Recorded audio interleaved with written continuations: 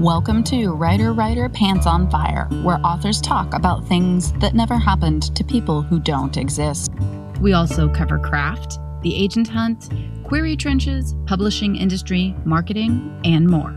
I'm your host, Mindy McGinnis. You can check out my books and social media at mindymcginnis.com, and make sure to visit the Writer Pants on Fire blog for additional interviews, query critiques, and more at writerpantsonfire.com. We are here with Beth Revis, who has a rather long and really interesting career in the writing world. And I love talking to Beth. Number one, she's interesting and she's funny. But number two, she has moved across all these different arenas in publishing. And I think she just has a really interesting story and has a lot of different things that she can talk about in terms of diversifying and writing outside of that traditional publishing box. So if you could actually just start talking a little bit about your career, because your career started with this huge bang. I remember I was not published yet. I was a YA librarian. And your first book, Across the Universe, came out, and basically everyone was losing their minds. And that was even before it was released. Like, I remember the publishing world being like, everyone has to read this book. And even among educators and librarians, there was this humongous buzz for your first traditionally published series. So if you could talk a little bit about what that is like, about coming out of the gate so hard right at the beginning. It's freaking weird, man. I very distinctly remember that my publisher, before the book came out, actually, this was before the book was out, one of the members of the team in the publishing department was speaking at the SCBWI. I think it was a national conference. It was something like that. And he kept talking about how much of an overnight success this book was going to be. He talked about it as if he had like plucked me from obscurity and there was this overnight success happening. I wasn't even at the conference. My friend texted to tell me about it.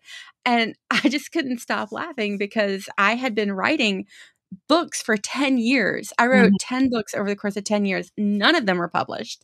It wasn't an overnight success to me. It was like a decade-long success before I saw anything at all and any return on it. And actually, Across the Universe was the book that I was going to give up on. It was my Hail Mary, like last-ditch effort.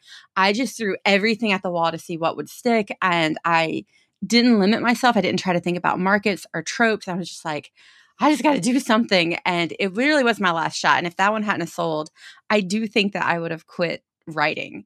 But fortunately it did. And everything changed. And it really was a perspective turnaround to discover that sometimes dreams actually do come true. Yeah, they do. But one of the things that I think is so cool, yes, it seemed like an overnight success to everyone else. You'd been working for a decade.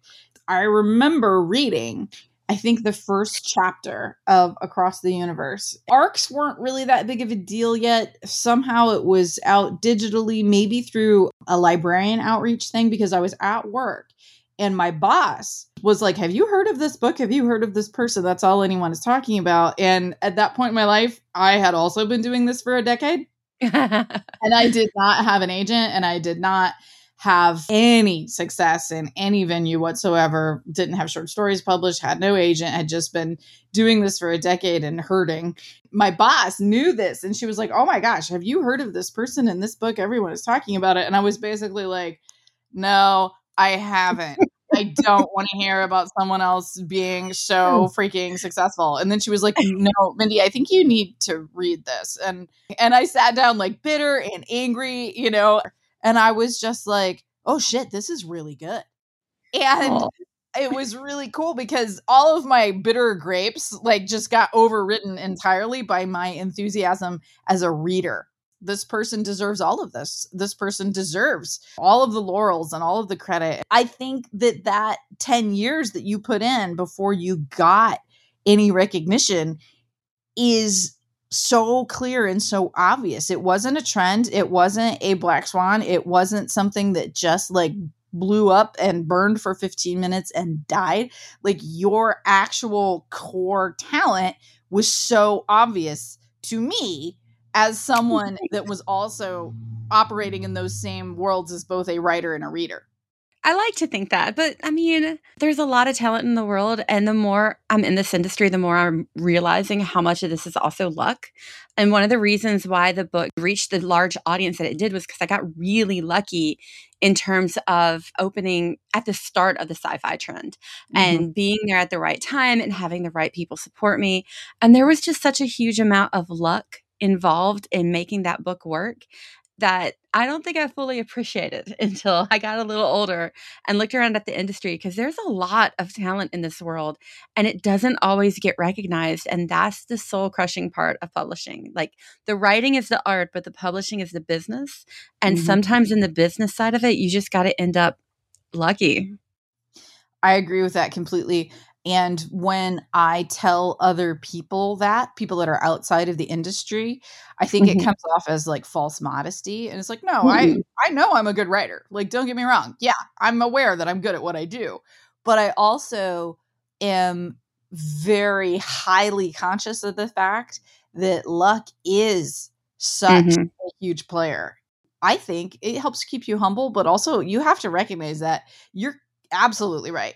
And of course you as well, have been moving through the publishing industry for a long time now. And I encounter so many people that I will read their stuff and no one has ever heard of them and no one is aware of them. And I'm like, this person is amazing. This person is a better writer than I am. This person should be hitting NYT. I think of it as both, again, as a reader and a writer, where I'm like, I want everyone to read about this book. I want everyone to know this book. As a reader, I'm going to share it with everyone I can think of. And there's that joy in that. But then there's also, as a writer, that little, like, for me, it's kind of like a fish hook buried inside of your donut, where it's like, I'm really enjoying this donut, but this is also reminding me that it doesn't matter how good you are. That's a horrible thing to realize. It's the kind of thing that if somebody had told me that before I was published, I would have just brushed it off and completely ignored it. And honestly, if somebody had told me that when I was in the high of my debut year, which I debuted very well in terms of publishing as a business, that was a fantastic debut. And if somebody was like, oh yeah, but don't forget that there's a huge amount of luck involved, I would have just been like, oh, ha, ha, ha, I get to be here. Since then, and having experienced a lot more and seen the way things are, yeah, there is a huge amount of luck. I mean, I absolutely thought that, especially after having written for a decade, that once I made it, that I would never have to worry about that again. But I have had books rejected by my agent. I have had books rejected by publishers. I've had books go on submission and not sell. Whole books that didn't sell all over again. And that just threw me back to those days before I was published. And I've had books that got published that were much quieter and they didn't make a stir. And there's a lot of people who don't even know they exist. And I've had some that just came out of left field that hit the right audience at the right time. Absolutely. That is the experience in a nutshell. I have, I believe, 13 books out at this point. Typically, when people talk to me, there's two titles that they talk to me about. They talk to me about The Female of the Species, or they talk to me about A Madness So Discreet. And that's pretty much it. And I don't mind that. Like, I absolutely love that people, number one, are reading my books and want to come to my signings and show up and talk to me. But the two books that people talk to me about the most came out in 2014 and 2015. You worry. You're like, oh man, did I peak? Or did book marketing peak and no book marketer knows what to do anymore? That's true. Everything changed, didn't it? I think it's not that much of a coincidence that YA hit like a heyday at a certain time period, in part because of the books that came before. Like, we had the blockbuster hits of Hunger Games, Twilight, and Harry Potter that boosted YA in a very significant way. But book publishing never knew what to do with social media. And when they started making like marketing plans based on authors' social media presences, that was not a wise move on book marketing. And we've never really been able to kind of recover from that, because book marketing continuously wants to have these free spaces where they can make a book become a hit.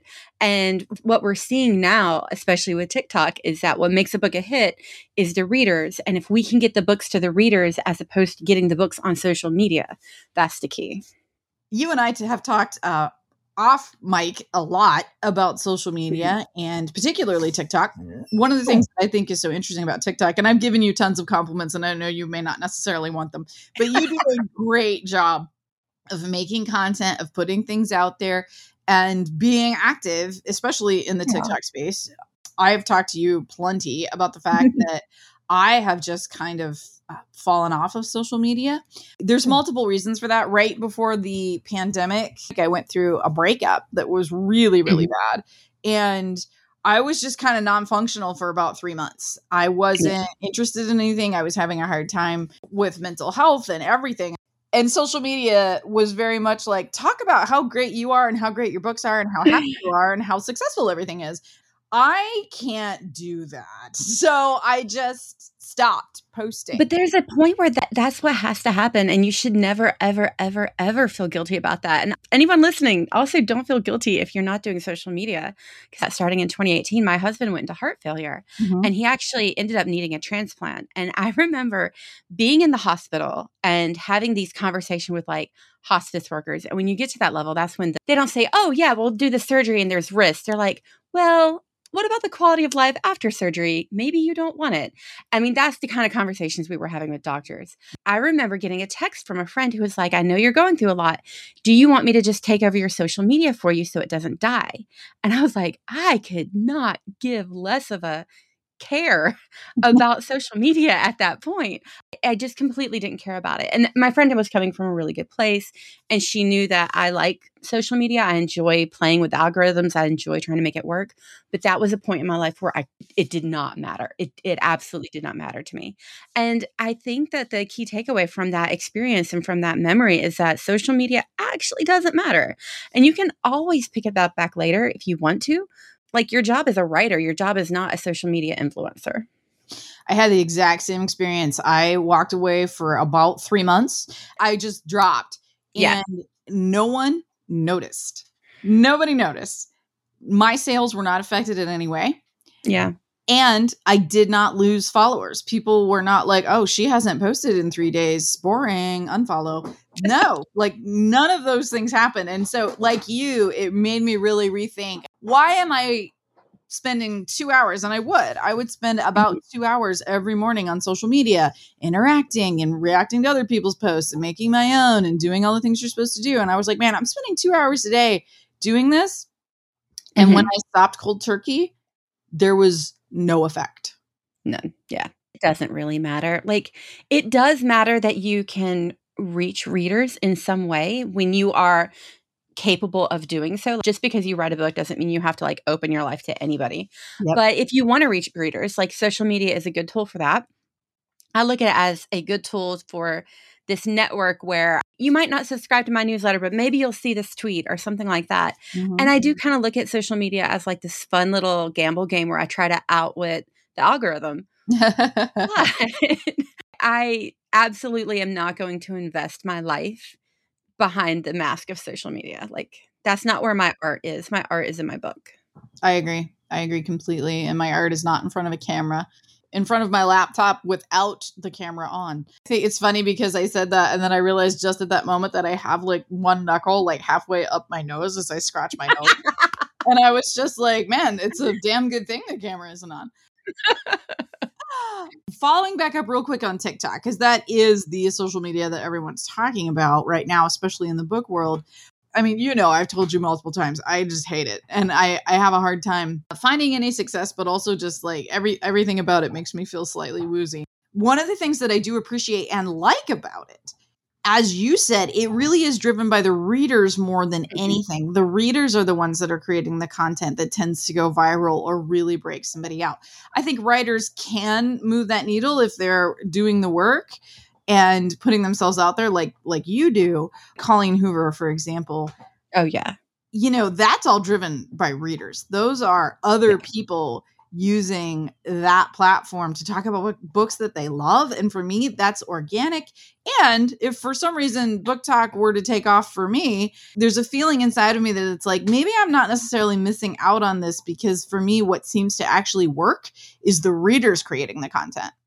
Oh, absolutely. To me, social media is where I build a community because that's where I can talk to readers. That's where I can tell them things. It's not about selling books. It's about building the community. And if some people who like being in my little circle of community also want to support me with books, that's awesome.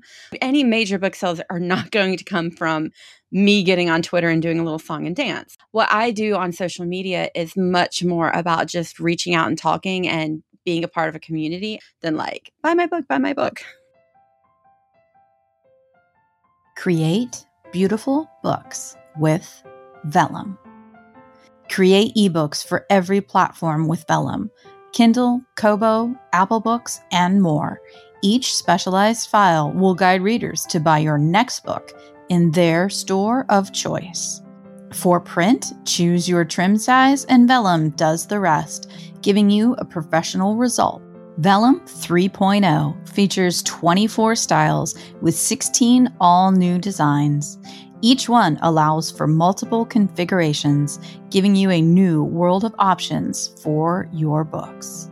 Add a rich background behind the beginning of every chapter. You can even set the mood with white text on a dark background. Vellum comes with 6 illustrated backgrounds ready to use in your book, as well as a custom option where you provide your own. Also included in Vellum 3.0, new options for fonts, TikTok for social media, size control for custom ornamental breaks, and new trim sizes for your print books. Vellum. Create beautiful books. Going back to the trajectory of your career, you had your Across the Universe trilogy come out to, as we were saying, just amazing acclaim. It did so well. And then I want to talk about The Body Electric. It came out in 2014. At that point in the realm of publishing, the self-publishing and indie publishing world was still very much, at that point, I think, considered a second-rate shot, considered something that you do if you can't get something into trad. This is where lesser than books land. So I remember when The Body Electric came out and it was self-published, and I was just like, wait a minute. As someone that moves in the industry, I was like, Beth Revis is incredibly talented and really smart and knows what she's doing, and she's a great writer, and she self-published a book. And it really was a book that made me go, oh, wait a minute. This is an legitimate option, number one. And number two, the quality of that book. And I don't just mean the writing, the cover, the design. I remember seeing it on the shelves at SIA, which was the Southeastern Young Adult Books Festival. And no part of me looked at that and thought, that is a self-published book. Everything about it looked like a trad book. And I was just like, I thought that was self-published. It can't be. It looks too professional. So if you could talk a little bit about The Body Electric, which was, I believe, your first foray outside of the trad world, and why The Body Electric and why the route you took and how you managed to make it look so professional. Talking about timing from before, when Across the Universe came out, it was a good timing in that the market really wanted sci-fi, and it really had a lot of publisher support for it. And there was a mini trend of sci-fi. This was also close to the same time, like Amy Kaufman and Megan Spooner's book came out very soon after that. There was a grounding for sci-fi, but just to tell you how quickly trends change, 3 years later, by the time Shades of Earth, the last book in the trilogy, came out, my publisher was like, oh, by the way, now sci-fi is dead. Had been news to me because I still liked it. I still wanted to write it. And I actually had already written The Body Electric, and I was working with my publisher. They started off as a 3-book deal. There were going to be 3 books following The Body Electric. And it was what was happening on Earth while Amy and Elder were in space and across the universe. So I thought it was a good pitch. It was linked to the series. I thought it was good.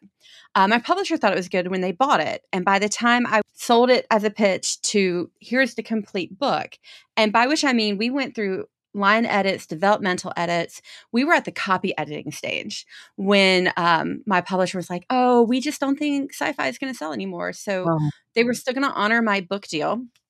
They wanted 3 books from me still. They just didn't want that book or that series. I remember very distinctly when I got the call from my agent about it, because this was also the time period where I was trying to get pregnant. And I was in the parking lot after having an acupuncture session to prep me for IVF, after having realized that I was still not pregnant, which anyone who's been through that is not a happy time period. And then my agent calls and they're like, they want any book from you but that one. But it's done. It was done forever. I was expecting copy edits. And instead, I got the book basically being canceled. The book deal wasn't canceled, which was good for my finances, but the book itself was not going to go anywhere. And so I had here this complete book that had been professionally edited, nowhere to go with it. I was locked into a contract, so I couldn't sell it to another publisher until the other 3 books of the contract were fulfilled, but I could self-publish it. And I had already self-published the Paper Hearts books, which were like writing advice. That one started off as blog posts that I turned into a book because readers kept asking me for a format that they could highlight and take notes in.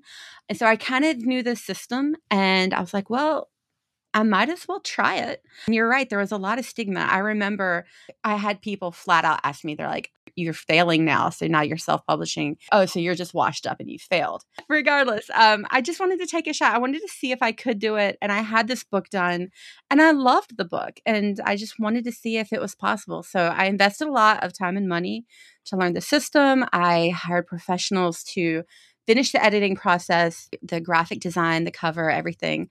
And I love that little book, and it did pretty well for a self-published title. And looking back now, I wish I had kept that momentum going. I wish I had continued to always self-publish on the side. I've talked before on the blog about the fact that I also write underneath a pen name and have self-published underneath that pen name. You mentioned the Paper Heart series, and I said earlier I wanted to talk about how you have diversified in so many ways. And I realized that your Paper Heart series and your writing advice books likely aren't pulling in a ton of money for you, but it is still something that you have out there that is a venue for you that you can promote to people if you need to. You have all kinds of workbooks as well as just publishing advice there. And so just for listeners as well, the Paper Hearts books are just fantastic and they're very, very helpful. You had said that that was something that came out of repurposing blog posts and putting some writing advice out there. This might sound a little bit heartless, but when I'm at a conference or a signing and there's someone that's like, hey, can you give me some writing advice? Yeah. That's like, hey, can you explain the cosmos just real quick, 5 minutes, like while I'm in line? Whenever this happens, I just like, hey, I've got a blog and I got a podcast, and just go hit those up, and this is the website.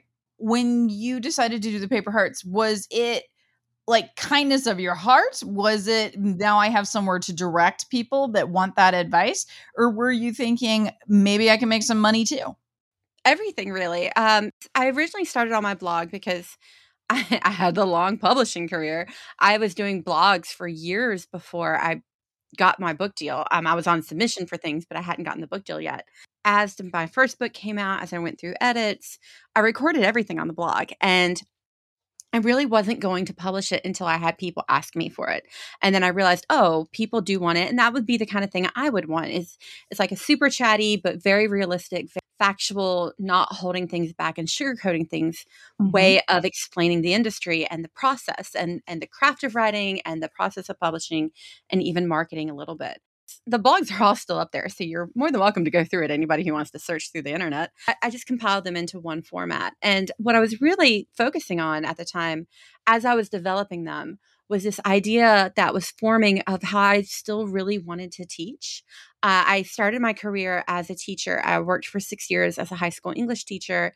I loved the teaching process. I hated the education system, but I loved the teaching process and like being in the classroom with students. We had a creative writing club. We had a literary journal. It was a wonderful time. I truly enjoyed teaching, and I feel like I learned something better when I teach it.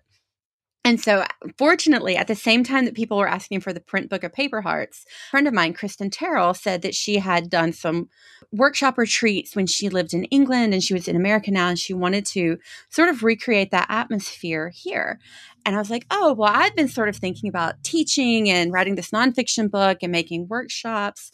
And those two ideas all melded together. It was Paper Hearts and the Wordsmith Workshop retreats. So we started doing the retreats. The very first retreat, we kind of did it in my backyard. We did it in Asheville. And I brought the first printed copies of Paper Hearts and gave them out to everybody who attended. That's how closely tied those two ventures were. And we just started teaching workshops. We expanded to do online things, especially during the pandemic, giving back to the community, but also integrating everything into a workshop, educational symposium style type thing. Those having that hook as well that you're able to teach and that writers can come to you as well as readers. It opens up venues for you in terms of teaching gigs, but also just appearances and writing workshops where you can get paid. It's another feather in your cap. Yeah, I also think it's kind of nice when I'm teaching a workshop to be like, oh, and here's this workbook, and you get to write in it and keep it, and everything's organized. So I want to talk more about just like your career in general. I want to mention all your books because they're all so great. You wrote the Give the Dark My Love series. You wrote A World Without You. You've written many, many short stories that are in anthologies, different anthologies. You were able to do some IP work with Star Wars, which is just so awesome. But what I want to talk about next is the Museum of Magic, which is a book that is available now. And this started as a Kindle Vella. You were an early adopter of Vella. Talk a little bit about Vella and what it is and how you utilized it as a writer. Vella came about at the perfect time for me because I was sort of in between books. I was questioning what genre I wanted to focus in on. I had done like the IP work. I didn't quite know where I wanted to go. And when Vella was announced, I had actually been looking at an old book of mine that I had written called Blood and Feathers. It was a fantasy novel that I adored and I spent years working on and building the world and building the magic system, and it never found a publishing home. And I was thinking of self-publishing it, but really doubting whether I had the chops to dive back into like self-publishing. And then Kindle Vella was announced. And I thought, well, that might be a good place for this book that I already have written, but I knew I wanted to rewrite it because I'd originally intended it to be like a series. I was like, I just want to make it a standalone. And so as I was rewriting it chapter by chapter, I was uploading it on Kindle Vella and giving readers a chance to vote. Very much inspired by Susan Dennard and the Twitter voting polls she did for Luminaries, which character the main character should trust and things like that. That one did okay. And I really liked that interaction. And I wanted to find a way to take that interaction to the next level. And I've still really enjoyed doing Vella. And I decided I was going to write something specifically for Vella where every single chapter would be determined by reader votes. And to kind of take it even to more chaotic level, I was going to write every chapter as if I were in a D&D session. And I would roll dice and flip coins and do other chance-like things to determine like what would happen in the chapter. And I filmed that and put it on my Patreon for my Patreon readers to see how the chaos happens. Then I let them all vote on like a major decision. It's not just like what color t-shirt should she wear. Should she fight this guy or hide? Should she go down this path or that path? And the story evolved so much as I was writing it. My original plan for this was just like a girl kind of questing for these items so that she could fix a broken spell. And it became like this deep dives into history and feminism and politics and fairy lore and so much more. And it just sort of spun out of control in the best possible way. That's wonderful. And I know that you have had continued success with Vella. We talk quite a bit about Vella. And the serial world can be very hit or miss. I think that discoverability is a problem everywhere. It's getting your book visible, your Vella visible. It's more integral to your success. Right. When we're talking about serials, it is marketing to a different audience because my readers that want to read my books, my physical books and hold them, I have not had much luck getting them to jump over to serials. So what's your experience been like with that? Yeah, it's a totally different platform. It's something, especially in Kindle Vella, it kind of requires you to read either on your computer or your laptop or your Kindle device if you have one of those. A lot of young adult readers right now tend to really value print books. I actually don't know how well the serials would have done if it was just one. I think that's one reason why Blood and Feathers kind of struggled to find a home, because I intended it to be a standalone. But Mm-hmm. as I was writing Museum of Magic, the fact that I could draw it out longer, but I split it up into books. So now I have a print book version of it, which I'm hoping my print readers will enjoy, but they could dive straight into the sequel and see the sequel happening as it comes, as opposed to waiting a year for it to happen. You can see the process. And I kind of hope that this is showing some of my readers that I am working all the time. You only get a book from me once or twice a year, but I'm working all the time. And maybe now people can see that the fruits of my labor, as opposed to intermittently through the years, like it's happening literally every day. Absolutely. And that's something that people don't necessarily realize how much of a hustle, which is really one of the main reasons I wanted to talk to you, is that hustle. Like, you are constantly doing something. And I used to be that driven. I'm hoping to get back to it. You mentioned your Patreon, and Mhm. you obviously do a lot of stuff with that. And you're finding new and different ways to reach readers. The whole idea of absolute chance and flipping a coin and rolling the dice and videoing that and putting that material up for your Patreon, like, that is all so outside of the box of anything that I learned coming up 15 years ago. And I think it's just really wonderful that you have diversified yourself to the point where you've got a presence in all these different little avenues. I mean, to be clear, if I were independently wealthy, you guys would never hear from me again. I mean, I love you guys and I love writing, and writing is my art. But the hustle is really exhausting and I am tired all the time. I'm currently chugging a green tea as I talk to you. I mean, part of this diversification absolutely comes from desperation. And I do want to kind of reiterate that. It's not like I'm some superwoman who has all the time in the world and I'm just playing and flipping coins for fun. Like, part of this is from desperation. Like, I had to find ways where I could write more books and reach more readers. I mentioned my husband had a heart transplant, and I am still literally paying for a human heart. And they are expensive, especially when you don't get them off the black market. I mean, it's just ridiculous. And I'm also like the sole breadwinner and taking care of my son and my husband. And I did have several hard moments. I'm not even going to say it's one. It was many times when I'm like, okay, can I even make this career continue to work for my family? Or do I need to just like literally do anything else with a salary? And the freelance world is hard. And it is about diversification. And it's one reason why I wish I had continued self-publishing after The Body Electric. It's one reason why I'm doing all these different revenue streams. I describe it as having lots of little irons in the fire. With Across the Universe, despite the fact that I wrote it while I was teaching, I only really had 2 irons in that fire. I was teaching and getting my day job money, and then I was working on this one novel, and that was the only creative pursuit I had going. I cannot afford to just have 1 or 2 irons in the fire. I have to have a dozen irons in the fire and constantly be stoking the flames and trying to beat them into a livable income for my family. That also forced me to be creative in ways that I actually really have grown to love and like. Like with writing the serial novel, one reason why I do the coin flips and the dice rolls and things like that is because it keeps it interesting for me. I hope it's fun for the reader, but it's also very fun for me. And I don't have to carry the whole book in my head. I just have to carry some dice in my pocket and then see where the story will take me and kind of explore that. So it keeps it fresh and entertaining and something that I can do. Because if I was writing just straight up 3 and 5 novels all at one time, I would get burnt out. I can think just a dice roll ahead for Museum of Magic, and that enables me to keep writing it. I agree so much about the hustle and how exhausting it is. People ask me all the time, how do you do everything that you do? And the answer is, I don't have a choice. Yeah. Right. I make a living off of speaking appearances and signings and library visits, school visits. Obviously, book sales come into that, but I can't control book sales. So Right. much of what I do is me just trying to figure out something else, something else, something else. What else can I do? What is different? What is new? And you do get tired of chasing that. What is Yeah. new? Because what is new may not always be successful or work.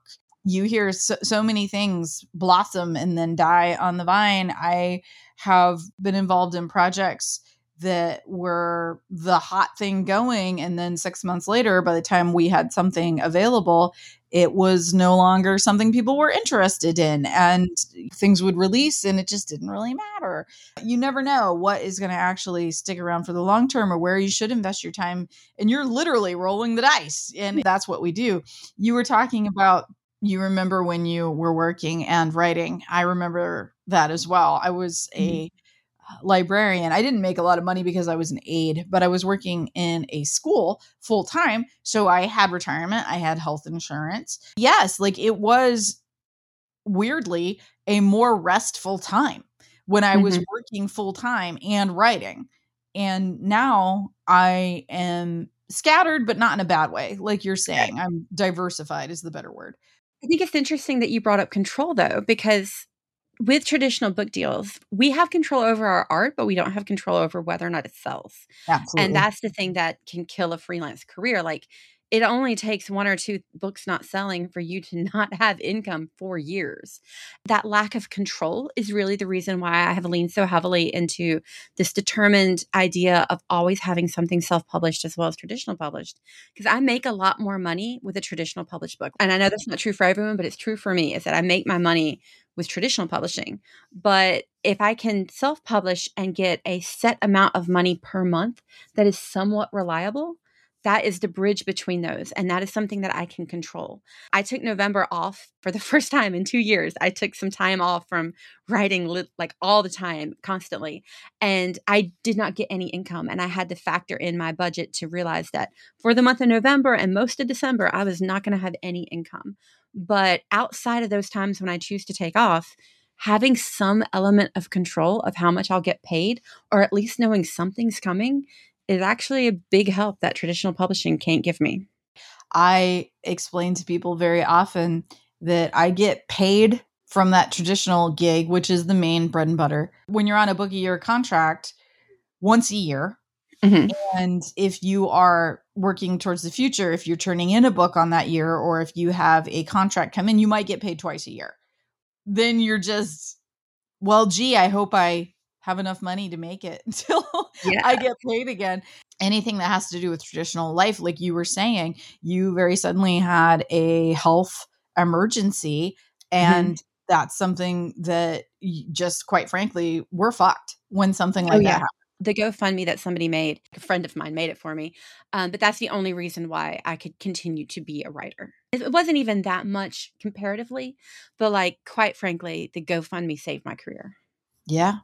Yeah. And those are the kinds of things that we do have to rely on sometimes Mhm. in order to keep us going.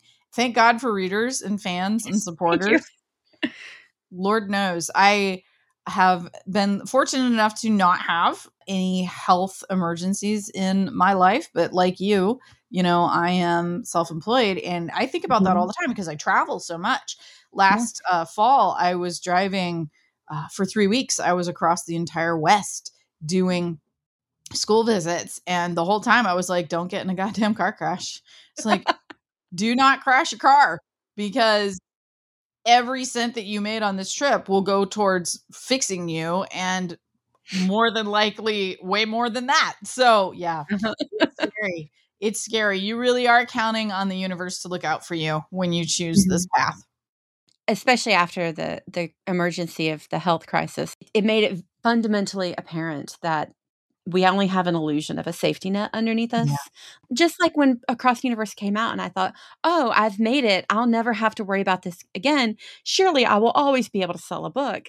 Like, actually, that's just false, and our safety nets are made out of spider silk, and they're not gonna hold us up under necessarily big emergencies, and really, the only thing we have left is our community and our art, and hoping that can be enough. Yeah, I absolutely agree with that. Last thing, why don't you let readers know where they can find you online? I know that, as we said, you've got so many different irons in the fire, so go ahead and talk about those and where people can find them and support you.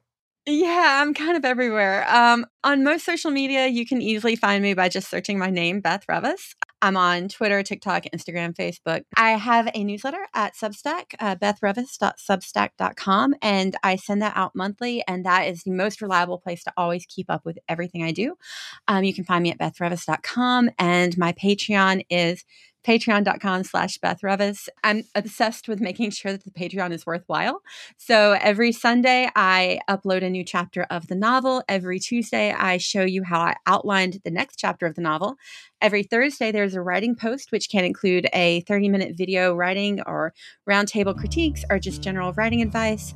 And I think that might be it. That's incredible. Writer, Pants on Fire is produced by Mindy McGinnis. Music by Jack Corbel. Don't forget to check out the blog for additional interviews, writing advice, and publication tips at writerpantsonfire.com. If the blog or podcast have been helpful to you, or if you just enjoy listening, please consider donating. Visit writerpantsonfire.com and click Support the Blog and Podcast in the sidebar.